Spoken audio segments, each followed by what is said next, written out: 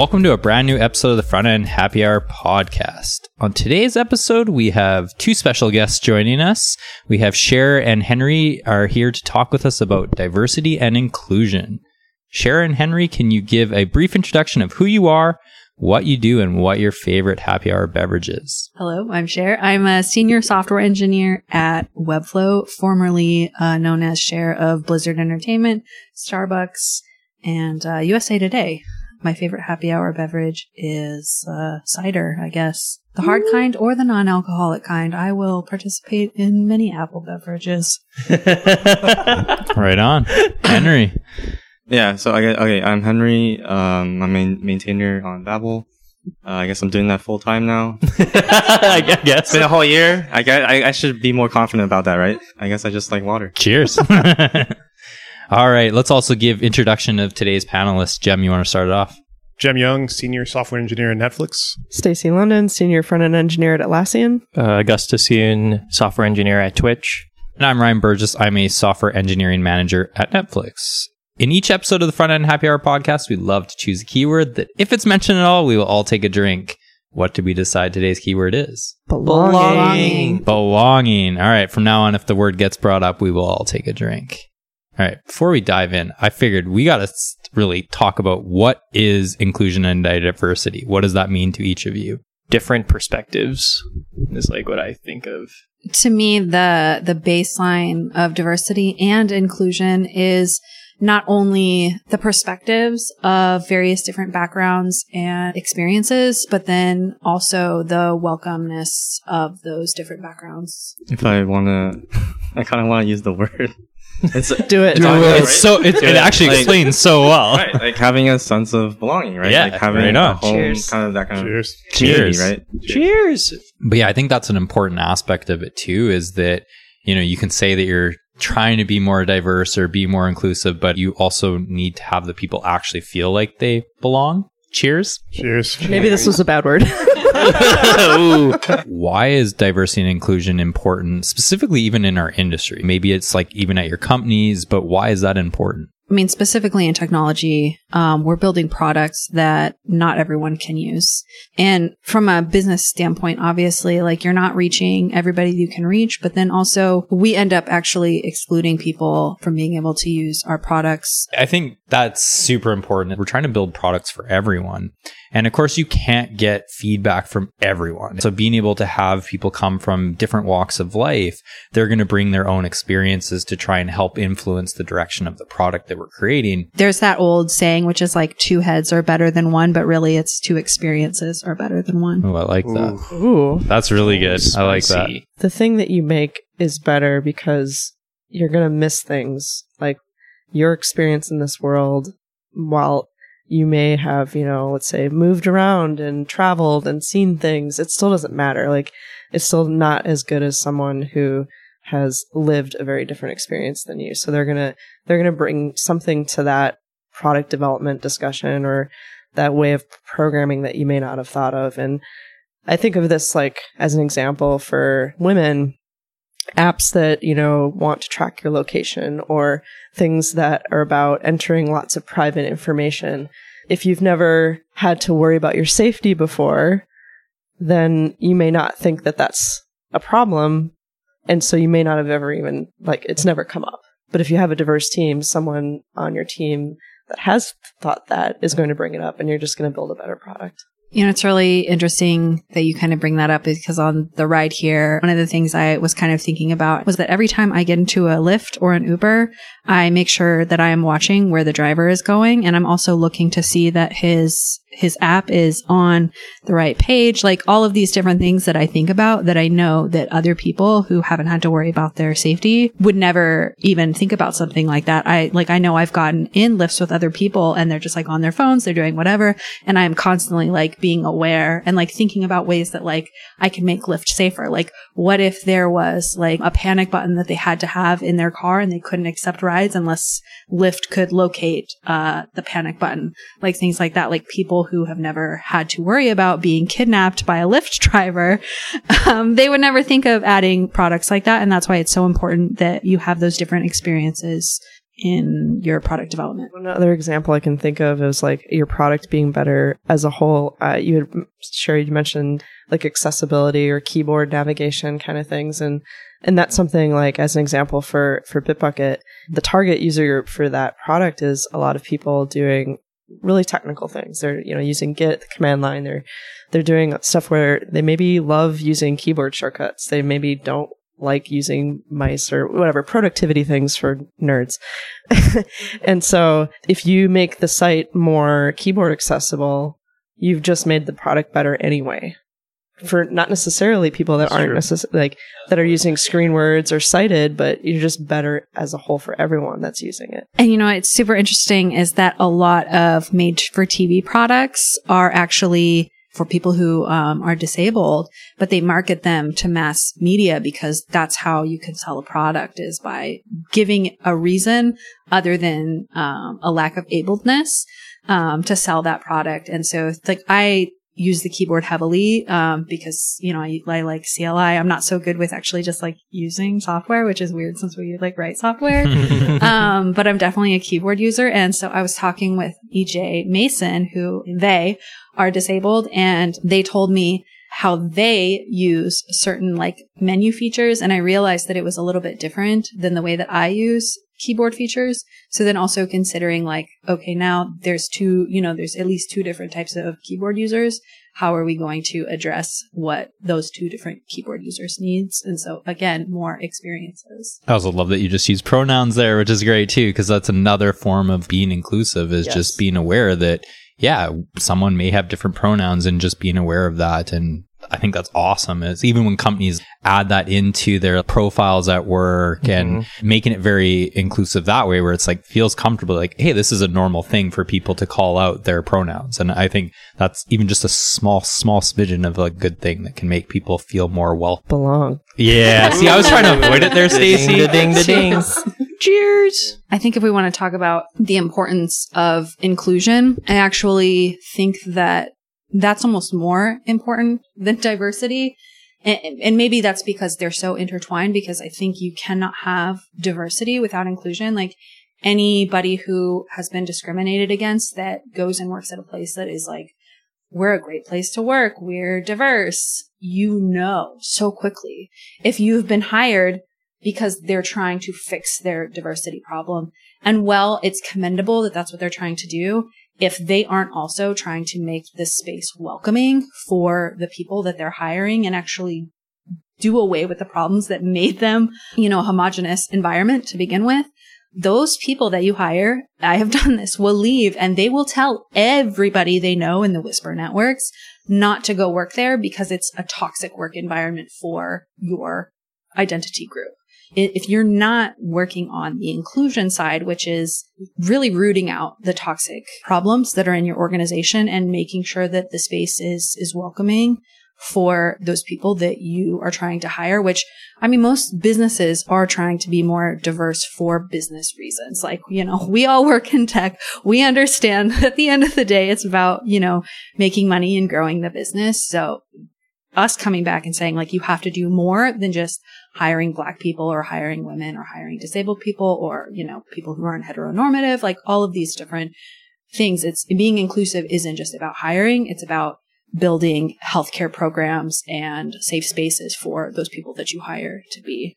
It's not just tech, right? This is a problem across many different industries, and there's still a lot of work to do, but I love how tech is, so many people are very outspoken about this and they feel comfortable, or at least from what I can see, people feel more comfortable in tech to bring up these problems than in other industries. But honestly, this is a problem in every industry. Oh, and it's going to be a problem for a long time too, is it doesn't change overnight. I think another thing that comes up a lot in these conversations is, we talk about hiring, is that we're oh, okay, well, there's a pipeline problem. There's not enough girls or, young Black people interested in, specifically for us, for technology, right? There's not enough coders. So we teach all these people to code, But role models are actually so insanely important for not just, development in children, but development at all ages. There's this thing in the brain, this process called vicarious reinforcement, which is where you see people who look like you and you actually experience the dopamine neuron firings that make you feel like you're experiencing the success of the people that you see. So as a result, because of, dopamine makes you like do awesome stuff, right? Like you end up being more productive and more motivated and more believing in yourself because you get this sense of belonging into that. Cheers. Cheers. Into that group because you literally see yourself, feel yourself, experience yourself in those roles. And so it becomes very apparent that we have to have truly diverse sets of people at every single role, especially specifically in, tech engineering that's, what we know, not just the interns and the software engineers of every single level, but also management and executives and chairs and boards and advisors. Like you have to have diverse leadership at every single level. I have to be able to see myself in a role above where I am in order to grow. That is fascinating. I've never heard the science behind that. I read a lot of stuff. Yeah, I was blown away. I was like, wow. To be honest, I was like, holy crap. Yeah, that does kind of happen. Like I've seen like Asian actors or very like senior executives who were Asian, and I was like, I felt empowered, but I couldn't explain it. But holy crap, you just explained it. So my mind's kind of blown. I don't know. Interestingly, I guess I've been in this industry long enough where when I first started working, I worked with mostly people that were quite a bit older than me, and there were a lot of women. I worked in industries, maybe like financial industry stuff where there's a lot of COBOL and PL1, so there was a lot of women, close to like 60 something that, were leaders at the company. They had been there forever. They've been doing this work. And so I actually did see women in these sort of like high level roles. And so my first experience out of school was seeing that. And it's diminished and gotten very opposite over time, which is sad, but it speaks to, it's not a pipeline problem, blah, blah, blah. It's about inclusion and feeling like you belong. And so I had that, and I'm very grateful for that. But I think it's a different trajectory now. You're just coming into the industry. There's this writer from Nigeria. Her name is Chimamanda Ngozi Adichie, and she has this TED Talk that is so old, and I've shared it so many times on Twitter over the last 10 years, but it's called The Dangers of the Single Story.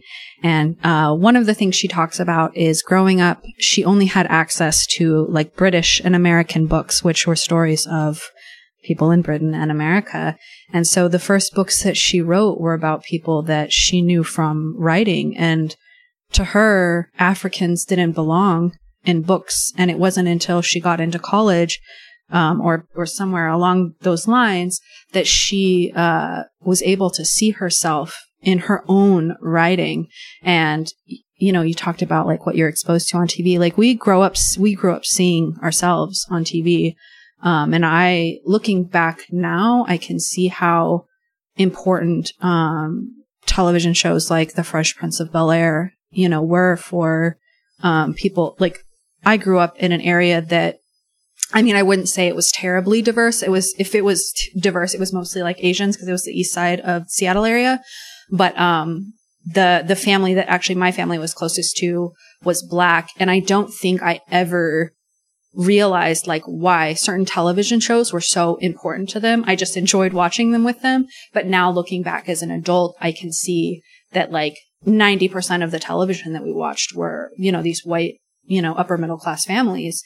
And so to see somebody who looked like them on TV, even if they couldn't relate to, the Fresh Prince because the family was, wealthy, at least they could see themselves like getting to wherever that was. So I'm interested to hear everyone's thoughts too, because I feel like this has become a more important topic recently. Like, I don't know where the recency bias is over, maybe it is 10 years, 5 years, but I feel like it's become a more important topic. And I'd love to hear everyone's thoughts, why it has become more of an important topic that we're discussing. One of the reasons is the world has become a smaller place, especially with the internet interconnectedness. Like I can meet people who don't look like me, don't think like me, and by that I don't mean like tall and black. I mean American or like Christian or have my same cultural values. And we start meeting more of these people, and we realize we can't really have a good dialogue with them because we don't have the same basis. So let's step back and try to understand where they're coming from. And actually, when people that look different and think different than you, like let's include them too. And then let's build something out of that. Let's become better. And I think increasingly we're just becoming more aware, like, hey, that's the right thing to do. I actually I feel like there's that. And then there's the other side too. Like I was like a closet gamer growing up because it wasn't like super cool for a girl to be playing MMOs online. Games. So I didn't have a lot of friends. But really, for me, like places like EverQuest were the first place where I felt like I could talk about the stuff that I was hiding at school. And I mean, obviously not just the games, but there was other stuff like abuse and my family's poverty. Like it was not cool at my school to be poor, but there were a lot of other teenagers who were online, not just in gaming, but in chat rooms who had really similar stories, especially other girls who also played video games, also got abused at home, also were poor. And so getting that sense of belonging online, I started to realize that cheers. Nice.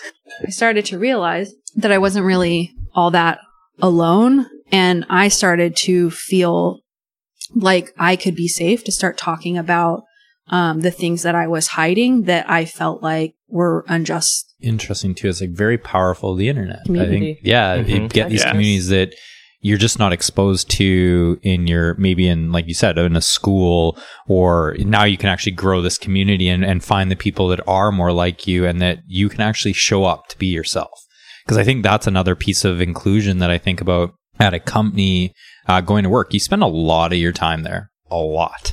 And you should feel comfortable showing up yourself, right? You're going to do your best work if you aren't having to have this cognitive load, being worried that like, oh, I'm different, or are they judging me on this? It's like if you can really truly show up to be yourself. So a lot of this stems from the recent economic conditions that we're all in.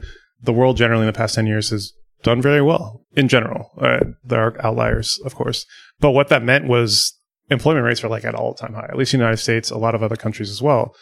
So in tech, which is always understaffed, been understaffed for like 20 years now, they go and they're like, gosh darn it, we have these six-figure jobs and we can't find any qualified engineers.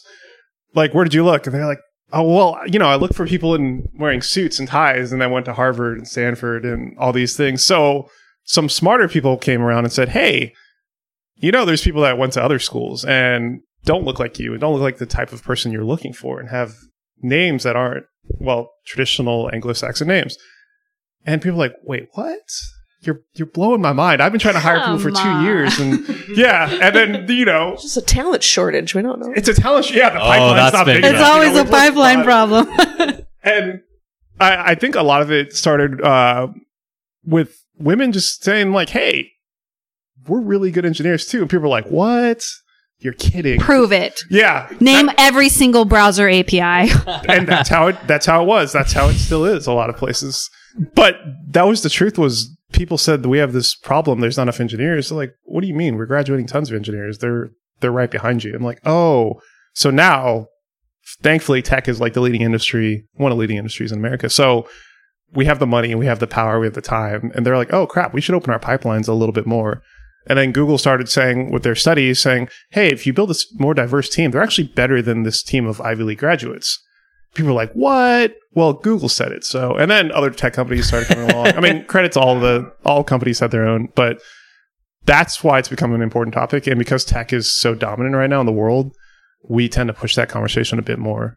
To that saying, like, I think tech does a pretty good job, but we could do better. We can always do better. And there are other industries that have not been held accountable. I won't call them out, finance. But no, call them out. Like I 100% agree. That is actually the industry I was thinking about. Gaming. Yeah, gaming is such a great one. Yes. So like I'm not saying let's all pat ourselves on the back and hug each other. Oh, we cannot. Not yet. We have a long way to go. But like we're doing something. I like to think in tech, people in this room are trying to do something, but there are other industries that are like staunchly Not doing anything. Not doing anything. So Exactly. don't beat yourself up too bad. Maybe a little, but not too bad. So we talked about a lot about inclusive environments and diversity in our companies. And I'm curious, where have you all had an example where it's been a positive experience that you've had at, maybe it's I hope it's your current company, but a company, like where have you had a positive experience? I would say that since I've started working in engineering 15 years ago, the first positive experience that I had was at Blizzard Entertainment. There is still a lot of problems there with, sexism, but there is a lot of inclusion that they do really extremely well. And I felt very supported. One, because I had a female manager. I wasn't her direct hire, but she was above my manager. And for the first time, I felt like there was somebody I could go talk to about the way that I was feeling, about how I was being treated and talked to. And not just having somebody to vent about it who understood, but actually having somebody to validate it. Because prior to that, there were times where, and this one that specifically stands out to me was when we went through a reorganization at USA Today, and literally everybody on my team quit except for myself and this guy Craig, who had only been there for 2 weeks. So basically it was me with all of the knowledge of how our mobile website had been built at the time on Velocity templates and in Groovy on Rails. And literally nobody else in the company worked on this technology. So, they were all like already in like Python and I was over here in like ancient Grails days. Working on this stuff. And we're in this meeting because we combined the mobile and the desktop teams into one because we wanted to build a responsive website, and just talking about the technology and how things worked on the previous site. And the manager kept asking Craig the questions that he did not know fuck all about. And brand new. It was brand new. And I kept having to answer the questions, but for an hour, it didn't change. The questions were never directed at me. So, and there was nobody I could talk to about that. I tried, and it was just like, that's not what happened. And I'm like, that's definitely what happened. Like, we weren't even sitting next to each other. Like, I was like, hello, I'm the one who knows this stuff, which, to that manager's credit, at the end of the year following that, like, I was like his go-to engineer, but that I had to like earn that, right? This guy, Craig, who'd been there for 2 weeks, just got that automatically, and I didn't. And so to go back to go to Blizzard and have a manager who I could be like, this person assumes that I'm an idiot, and her be like, yeah, that really sucks. It still happens to me. I've been in this industry for, 20 years longer than you. She was so much older than me. And so that was a really positive thing, just having that female leadership right there, that female mentorship. And then now at Webflow, to be able to say, like, I need to take a mental health day when I'm on Twitter, talking about, all of these different sorts of topics, and spending what looks to people like all day fighting on other people's behalf. Somebody will tag Vlad and Webflow, and they'll be like, she's not doing any work. She's been on Twitter all day. She needs to get fired. And he will step up and be like, this is work that she's doing that I think is really important. He's like, and she knows that, and that's why she's on here doing it. And she doesn't feel like her job is in jeopardy because this work is very important. And I think that just going back from where I was finally feeling validated and having a mentor at Blizzard, all the way to now where I have that. And then I also have all of these other layers of like, inclusive healthcare, and I work remotely, which is super important to me as a single parent, and feeling like I can leave at any time during the day if something is going on with my daughter, or I need to go to the doctor for a physical or mental health thing, like that I can do that. And not only do I not have anybody bothering me about it, but for the first time ever, I don't feel guilty. Like I'm not having anxiety that somebody's going to be like, she's not pulling her weight, which even at companies where it was like, we know you're a single mom and it's fine. There was always somebody making some comment about how I left more during the day than other people, even though my output was so often double other people's. I'm glad. I'm really happy for you that you have that. Belonging. Cheers. That's actually really key. Good trigger word. I had an experience back at Evernote. I haven't been at Twitch long enough. Actually, when we were talking about different industries. It made me think of something that happened at Evernote once where when I was on marketing website, probably past when Ryan was there also, but we have people from QA and they're from like many different backgrounds. A lot of them are Russian, some are, we have offshore QA in Vietnam. And it was really random, but I really appreciated, we have this one senior QA engineer. Her name's Alana. She's been working at Evernote for a really long time. And she's from Russia. She has a crazy story. And I think one time she was like QAing, she was looking at Evernote in Russian on one of the marketing pages. And this is like the homepage. And she said, this copy is like super offensive. Like, and I couldn't, I don't know Russian, but it was like the way it was phrased. It was like, she said, this like sounds like super, super offensive. Like, and I wish I had like more details, but I just like really appreciated that she brought that experience and perspective. And well, then I was like, wow, that sucks. And and we got it figured out. I think we talked to the translation team and they got someone to like change it and they agreed with her. So I thought that was like a time when I thought like, wow, this actually like makes an impact because like it's like if you think of all the different types of users that you have, like the homepage, if everyone from Russia came to that homepage and they're like, I'm not downloading Evernote for that. What the hell? They're calling me like, I don't know what it said, but so yeah. It's nice, yeah. She saw something, she said something. And she felt comfortable saying about it. Right. I'll say Ryan has done a really good job, and I'm not just saying that. He's not my manager anymore. He can't even give me a raise, so this gets me nowhere. But people around in tech and people around the company have said, Ryan, you do a really good job at like looking for candidates that are non-traditional areas. They're like, how do you find all these talented people? And you're just like, well, I go out to conferences and I talk to people, and I talk to everybody. I don't talk to them based on what they look like or what I think their skill is. I actually ask them, and we have a very diverse team. I could say just our team is extremely diverse, and it's a really good team. So good job to you. Thank you. Yeah, I think to me that maybe where the whole pipeline aspect always gets said, it's like, well, where are you looking? The schools got brought up, and like if you're looking at the same schools, the typical like schools that have great computer science courses and like that's where you're looking to hire. Sure, great. That's not a bad idea, but it's like you're really limiting your funnel at that point. You're only looking at one type of person. It goes deeper, and this is a broader episode and we don't have time for that, but it's not just race and gender and the things you consider. There's like religious background. Like, yeah, not everybody in the world is Christian. I say this because America's predominantly Christian, but not everybody is. Oh, absolutely. Yeah. I'm not Christian. Yeah. There you go. It's an easy one to assume. It's like that comes to holiday celebrations, and when you talk about inclusives, like, hey, we're going to go celebrate Christmas. Someone's like, well, I don't celebrate Christmas. I'm Jewish or something. And they're like, what? And you make them feel weird. It's little stuff like that I think you go out of your way not to do. Yeah. Or even change the wording, like a holiday party. Like that's what it is. But when we think of diversity, we also think not just the things I mentioned, but socioeconomic diversity, which is something we don't think about at all. We're like, well, yeah, of course we can go and hang out. Yeah, this place costs $50 to get in. Why? Of course, cheap, right? That's right? cheap. It's Fair. San Francisco. It's nothing. I'm not joking. That's so much stuff. But it extends to that point. We're all like, oh, yeah, we're okay. I'm friends with people from a lot of socioeconomic backgrounds. But if you're a hiring manager, you're someone in leadership and you go to hire somebody, you're like, I can't find anybody qualified in my pipeline. Or everybody kind of looks and sounds like you.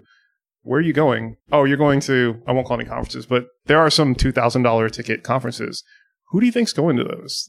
It's a very certain subset. And you miss out people like Henry Zhu, amazing engineer, but you're not going to a $2,000 conference. Like you're an open source developer who relies on donations to keep going as your job. Like, you would never meet someone as qualified as you. And that's kind of what this whole thing is about, is just reaching different people that you wouldn't normally run into. Yeah, I think even conferences, it's in general, are hard because someone is a lot fortunate if they have a company paying for them to attend, but that's not always the case. And I'm actually really appreciating where I'm seeing a lot of sponsorship from companies where they're offering to pay for tickets that people can apply for, which is really cool because then you are exposing new people to a conference, which I think is so great for so many ways. You build a network, you learn, you meet people that you can talk to and learn from. But I think it's also really good as an engineer. I've always encouraged people on our teams, any company I've worked at, I think you should go to a conference if you can once a year. It is like super inspiring to like watch some people's talks. Henry's a good speaker. I'll give him a shout out because he was actually at Netflix today speaking. But, you know, being able to see someone else kind of share their ideas is really inspiring. And so I think like it's really good if people are able to go. And so yeah, not even the cheap conference that we're not a $2,000 conference, some people still can't afford to go. And so I am liking seeing more and more that even conferences and companies are trying to be better about that. So React Rally, the conference that you and I met at, Starbucks actually would not pay for me to go to that. And Ryan Florence reached out to me and asked me if I wanted to go. And, you know, his company, they sponsored me to go to React Rally. And that's one of those things where it's like, I wouldn't even be having this opportunity if it weren't for somebody else, you know, being like, I think that she should go. Like, I think that she needs to be exposed to that for whatever reason. And I mean, really that I know a lot of people knew who I was before that, but that catapulted me to another level, you know, of my career. And, I know that that's why, the CEO of the company I work for now, I know that that's why he knows, you know, who I am as part of those kinds of networking. And those things are super, super important. And to that same fact, that's also important why you should have a diverse speaking lineup, because again, you're going back to seeing yourself where you in that role, like that you can be, not necessarily that you're going to be that speaker, right? But that you can see yourself in that role that the person has outside of speaking. So, you know, that you can be the open source software engineer, all of those things. So that sense of belonging. Cheers. Cheers.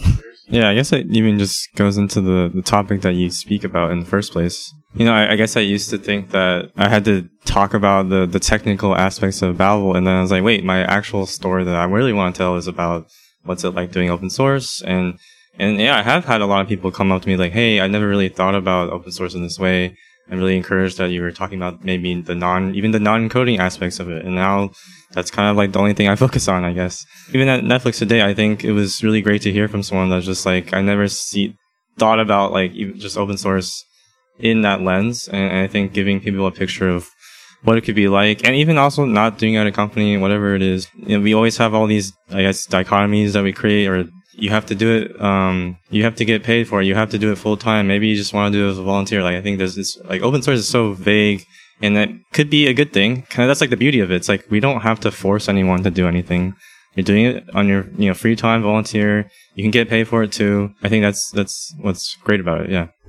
Yeah, I love that you've actually shared your story around the open source, because I think it is very inspiring, and also almost better for everyone to hear too, is like, even if they're not wanting to do open source, but almost even appreciating the work that's going into it. Because it's really easy to forget that there's someone behind the scenes that is making a framework or making tooling like Babel, who like companies use and so many people use it. It touches so many people and make their lives easier. It's so easy to forget that that's done. And so I think sharing your story has been inspiring in that way too, which is great. Especially when I first quit to do this full time, and even before, you know, you feel guilty kind of, you know, not writing commits. And, you know, maybe this is a way, like, this is how we think as engineers. You gotta measure the thing that you're doing. It has to be quantitative.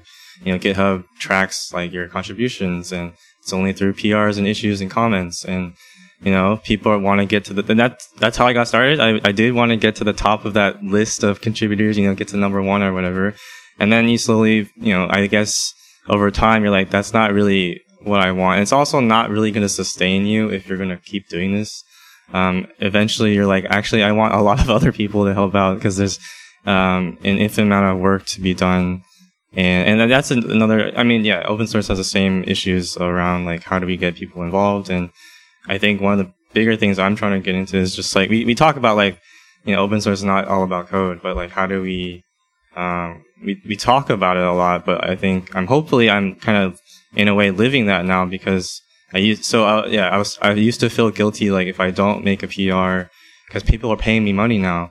What am I supposed to do or be as a maintainer? Is it just like the one that just fixes those bugs, or is it someone that can do all these other things? And now I've finally realized it's like, no, like, nobody is doing those things for most projects. Like, kind of thinking about, like, coordination and communication, those kinds of things. And I even, at the GitHub conference, I talked to like a salesperson, and they were like super interested. And I was like, it's interesting that, they have no background in that, or like someone in design, or someone that is really good at like copy editing. Like, I think those are all valuable roles, but we don't. Yeah, it's true. Also, another thing, we don't see anyone doing those things. The only maintainers we see are the people that made them in the first place. I didn't make the project, but then people assume that I did, and I keep telling them I didn't. And then in a way, it kind of helps because I don't care. Like, not that I don't care about the coding, but like I don't care as much about like kind of what specifically is going on, because I'm trying to think a little bit high level.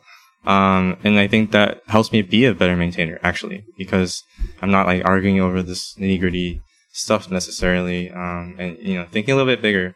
Just like, and I think that's about the inclusion and diversity too, of like, we have a very limited view of what open source is about. Maybe because of the name too. But yeah, I hopefully, kind of being okay, not feeling guilty, or being okay with kind of trying something different, is probably, and it took so long for me to get to that point. And that's what's great about open source, is like, you need all the help you can get, and it doesn't matter where you come from or who you are. It just matters, like, can you code?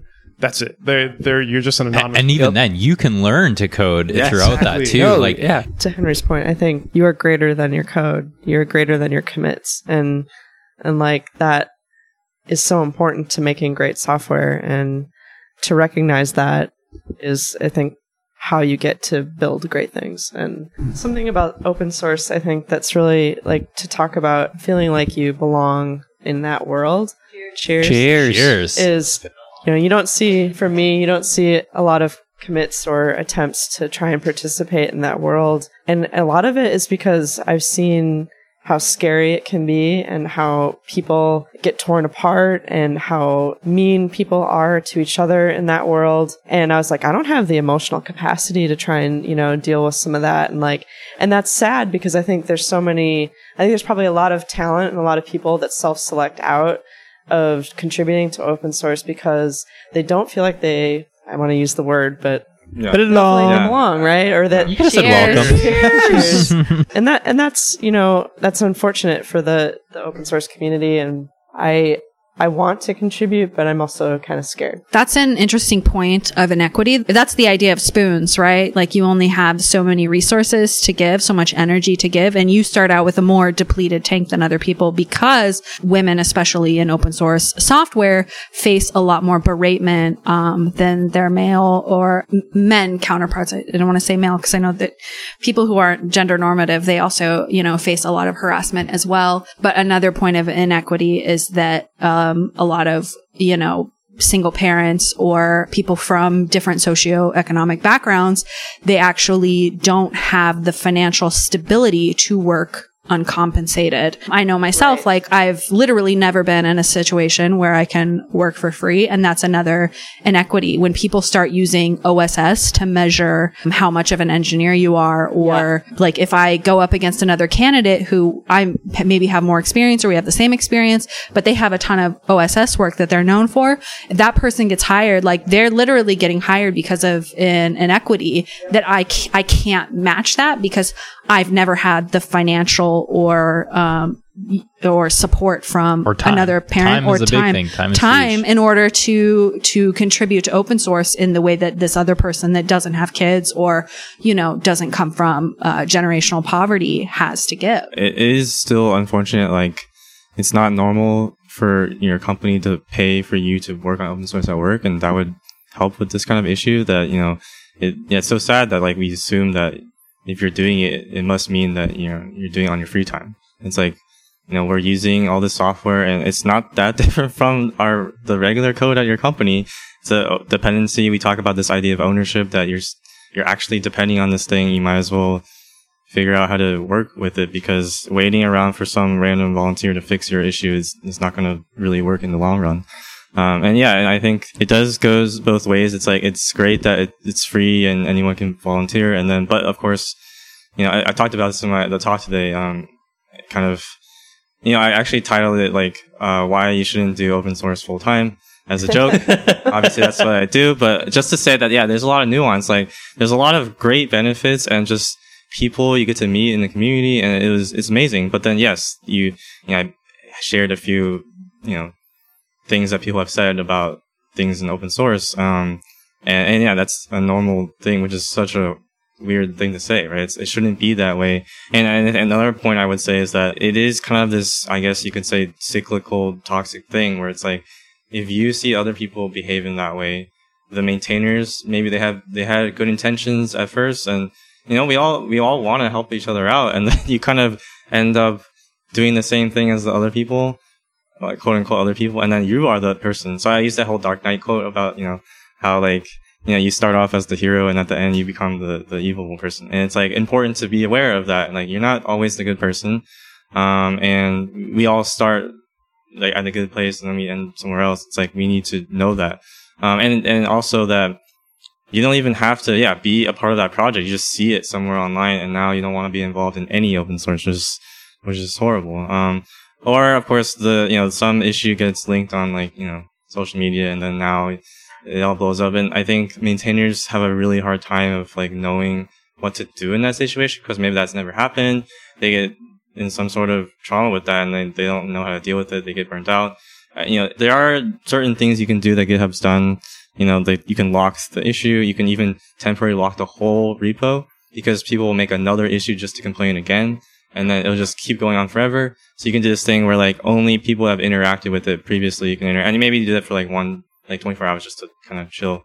But yeah, there's a huge amount of... That's kind of nice too, to almost get that mental health break from that. That's stressful, for anyone to have to deal with. I think that as much as we sometimes feel like there's like a dystopian technology place that we're going to where computers control everything, there's also a place where we can take it where computers help us with this problem. And one of the things that I made something during a hackathon at work that I think we can use more of in the industry and the world, and it was using natural language processing and things to monitor tone and to assess people's inputs. So it was a thing called Sasquatch, which was like if you make a really crappy comment on a pull request to somebody that's mean or has like terrible words, that it would give you an assessment of the sentiment and like give it back to you and give you that moment of pause to be like, hey, that was kind of a shitty thing to say. Don't post it. And to like intercept people's communication in a way that's like thoughtful and helpful to like make them pause. And maybe just a little bit of that might help. And not to say that it solves anything, but computers in some way could try and like... This is before you post. Before you post, yeah. Does an assessment. And what we built is it did a sentiment assessment, and then it showed you an emoji that was like, if the sentiment was really bad, it was like a little poop emoji. And then if it was really good, it was like a smile. And it's not perfect because that kind of language processing is not perfect. Stuff like that, I think, would help make people feel safer in communities to participate, knowing that people are getting feedback immediately without having to have humans involved at every step to say, are you being, a kind, good person? Right. And I think like making it a little bit more subtle, not just like you suck kind of thing, but like the smiley or frowny face, I think that would at least signal to you that that's something you should think about. And also not doing it after, so then everyone's just not. Before we get into picks, I do want to say thank you everyone for sharing. This is not an easy topic. It is definitely a hard topic to discuss, and I want to thank everyone for just sharing their stories and viewpoints, because this is not an easy topic. But yeah, let's go around and share our picks with our listeners today. Jem, you want to start it off? Today I have 3 picks. The first pick is a blog post by Stephen Popovic, maybe mispronouncing that. But it's called Arcs of Seniority. And Henry, it's funny you brought up what you said about thinking about engineering in a different way, because this blog post addresses that in terms of when people hear senior engineer, they think someone that can type with 2 keyboards or something like that. But in reality, being senior actually means generally less coding. You're trying to make people around you more productive.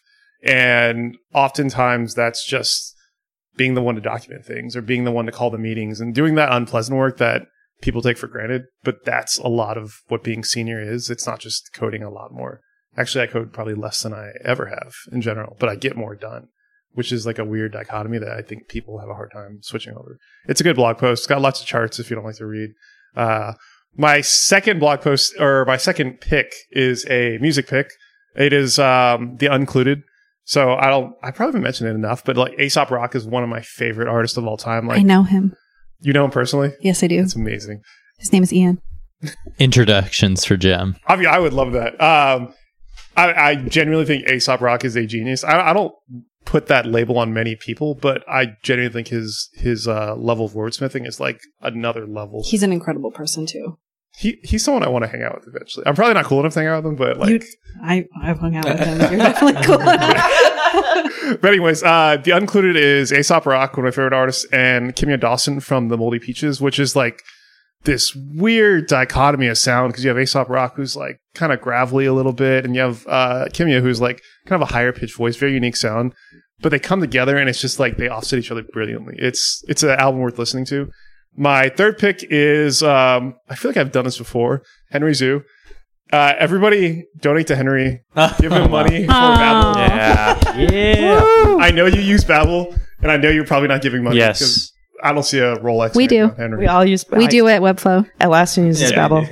Evernote was big on Babbel. We use TypeScript we also use TypeScript at Evernote, but we use TypeScript at Twitch. But I mean, Babbel is, of course, it's just incredible. Everybody uses Incredible. Babbel. Everybody can donate $5. If you're a software engineer, you're probably making enough money to donate $5 or $7, whatever. Well, I guess what I would say about the TypeScript thing or any of that stuff is like, if you care about JavaScript, our tool is obviously not just about the backwards compatibility, but the future of JavaScript itself. Yep. So I think even if you don't use it and you care about JavaScript, you should probably donate. So Or make a PR, but yeah, that would be nice. And I mean, I can help out with that too. So All right, Stacy, what do you have? All right.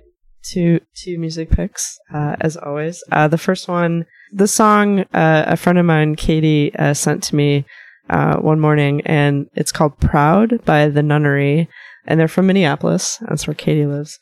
And they're kind of a pop ambient electronic band, I guess. But I think the song is appropriate for this topic because maybe if you're feeling having a hard day, it's hard. Maybe you're feeling like you don't belong at work. Listen to this song. Listen to this song. Cheers. It'll make you feel just a little bit better. And then the second song is called 16 Psyche by Chelsea Wolfe. This is also, I would say, diversifying my music picks. It is not electronic. She's from California, and she's sort of like a blended element of gothic rock, doom metal, and folk music. Wow, I love it. You're just making those up now. All right, Henry, what do you have for us? I guess I didn't come up with any picks. I didn't know I was doing this today, but Special guest that shows up. Super I love special it. guest. well, I can mention some stuff I even talked about in the talk today I gave. There's a really great essay I read called Programming as Theory Building. It's from, I think, 1970s, but it talks about this idea that theory building, I also use the word mental model. Programming to many of us maybe just seem like we talked about this, like reducing everything to some code. But really it's about the theory or the mental model we have behind the code. And if that's true, then the people behind that code is very important. And I use the analogy of, every time we go to a new company or you just go to open source, you're working on code that's legacy that someone else wrote. And, you have to essentially be an archaeologist to figure out exactly how it worked. But ideally, if you work with that person, they work there, you can talk to them about it. The bad thing is that everyone's changing their job all the time. So they have to, are you going to call them and be like, hey, how did this, one function in this file work? So it's a great essay just thinking about how, the code is tied to the people because ultimately the code reflects the thoughts or views of that person. I think, I read, Justin had a great tweet the other day about Redux and how, it's kind of like no one really understands how it works, but then they use it and they complain. It's because none of us really have gotten into embracing kind of the mindset behind it. And this idea that I actually tweeted something, to use a more religious term or phrase, is that insight and knowledge is similar to conversion in the sense that it literally will change how you see the thing. If you understand it, then it'll change how you see all of those things. So I recommend that. And then another book that I'm attempting to read is really difficult.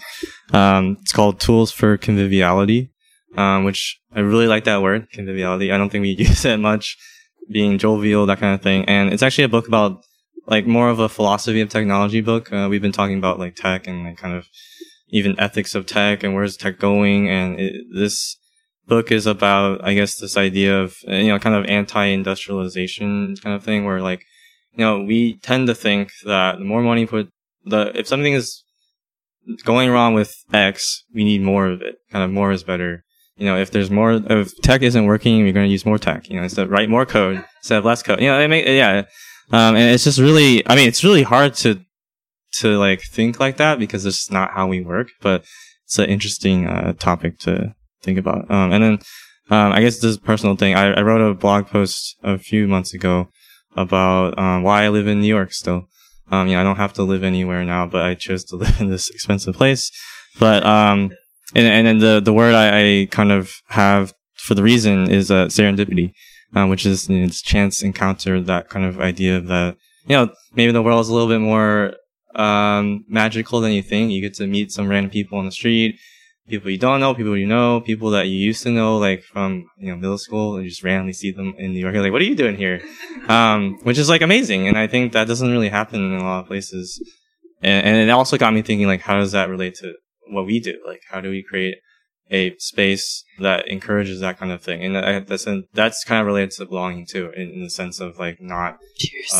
Cheers. Yeah, it's not just a bunch of people online, but like finding your community. Right on. Augustus, what do you have? Okay, cool. I usually have tech picks, but I'm going a little wild here, Uh-oh. I'm gonna start ever since that ravioli, I've just been like, I hope it's only ravioli picks from here on out. Trader Joe's is wait till paying you for hear this. it. No. One thing is I'm trying to embrace remote work a lot more now, and it's hard to find like really good coffee shops sometimes. Like the coffee might be great, but they don't have enough outlets or blah, blah, blah. So I have like this Google map saved places. So maybe I'll just one that I kind of like that was really close to Evernote. It's based in Redwood City. It's called Cyclismo Cafe. They have a really good lavender coffee, plenty of outlets. There's always tons of space.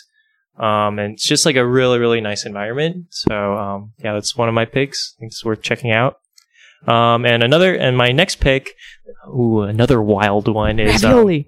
It's not ravioli. It's boba. There's a lot of good boba. Boba to go with the ravioli. Yeah, that's oh my gosh. What about ravioli filled with boba? What? Wow. Oh my gosh. Wow. There's lots. I'm not that wild yet, but no, I'm just kidding. but there's a lot of different types of boba shops. This one, I don't know how big it is, but it's a very, very small shop in SF called Black Sugar. And I definitely think it's worth checking out. The guy there who started it, he started it by himself not by himself, with someone else. And, he was next to another very, very famous boba shop. And, surprisingly, they took off. People like swung by and they're like, wow, this is really good. So I think they're worth checking out as well. Right on. Share, what do you have? I had 3, but now I have 4. Right on. So the first one is a book. It's called Stamped from the Beginning. It's by Dr. Ibram X. Kendi. It is the definitive history of racist ideas in America. It is the winner of the National Book Award, and it provides a clear history of how racist ideas were created, spread, and deeply rooted in American society. This book, I've pretty much always been an activist, and when it comes to inequity. But this book helped me to understand a lived experience that I didn't have, and to see history in a way that I wasn't educated on. One thing that I took from another that TED Talk that I mentioned earlier, which is the dangers of the single story, is that if you want to be detrimental to a people, is to tell a story starting with the second part of the story. So a lot of the education that we have here is about how we, and I mean we as colonial America responded to Native Americans or to Africans, instead of talking about what happened first, which is, we came to America and, started violent activities, as it were. And I think it's really important to look at these stories that we've been told from the other side. And this book is absolutely essential in understanding racism in the United States of America, at the very least. The second pick is FKA Twig's new album, Magdalene. I originally heard her song on the first season of Mr. Robot, which was actually played while someone was being murdered. But it's just a TV show. It's not real. But I really, really loved that song. And this boy that I really liked at the time, he also really liked the song. So it's really stuck with me. So it's an artist that I really hung on to for personal reasons, but I really like her. She's English. She actually started her career when she was only 17 years old. And she is just absolutely incredibly talented and just super cool to check out, especially if that's not really the kind of music you usually listen to. Really enjoy her stuff. Third is a different podcast. Sorry, It's allowed. My co-host. It is the Modern Figures podcast, which is hosted by Dr. Kyla McMullen and Dr. Jeremy Waysam. And they are currently recording their second season. There is a first season, which is available to consume right now.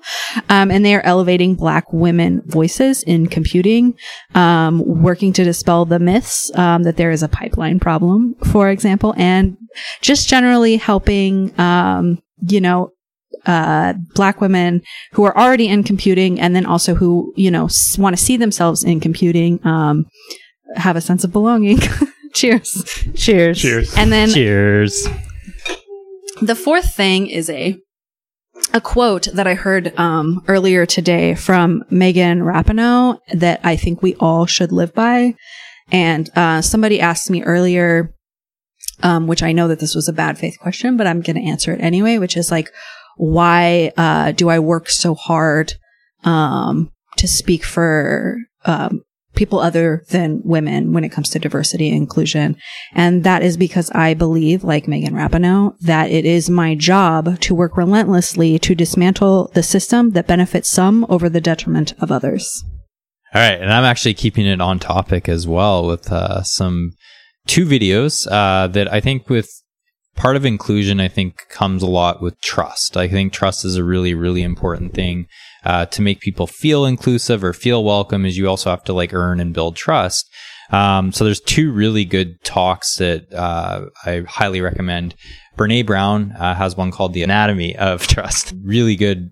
Just in so many ways, I don't want to give too much, and I think you should all go watch the video. And the other one is by Frances Frey. She does one called How to Build and Rebuild Trust, which I think she has this really cool framework of thinking about how to build trust for trust that isn't there. But then also we sometimes lose trust in people, and how you can rebuild that. I think it's really helpful for even thinking about how you work with coworkers or partnerships in your team. I think it's really good in that way. And then if you're wanting some really, really good tips on diversity and inclusion and doing better within your company or just in your life in general, there's a really great newsletter called Better Allies newsletter. They send out 5 easy tips once a week on Friday. It always hits my inbox sometime in the morning. It's just great. It's a really quick, easy thing to digest, and I highly recommend checking that one out.